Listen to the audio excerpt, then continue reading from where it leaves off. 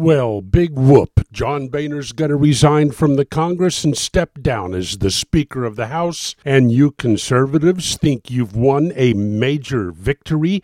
Really? So how are you going to exploit this great victory? This defeat of an ineffective leader?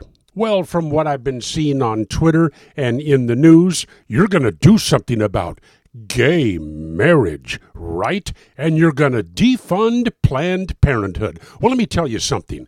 There's people out there without a job, haven't had a decent job in years, that don't give a flying Obama about whether or not you defund Planned Parenthood.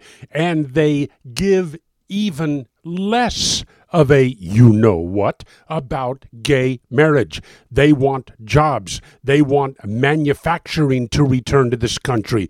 They want spending to go down. They want taxes to go down. They want the regulatory burden that Democrats have placed on businesses throughout this country to go down. They don't care who is living with who is kissing what, or whether or not Planned Parenthood is going to be defunded.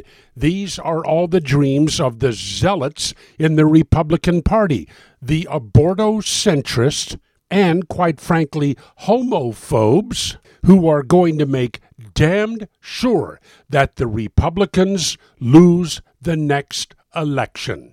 Do you know it's impossible to start a small community bank in America now? A community bank that could serve the local businesses? But who cares? Who cares? We've got to defund Planned Parenthood, and something has to be done about gay marriage. Enjoy the loss next year. And in the Solomon Brothers traveling studio at some casino in Mississippi, this is Neil Bortz.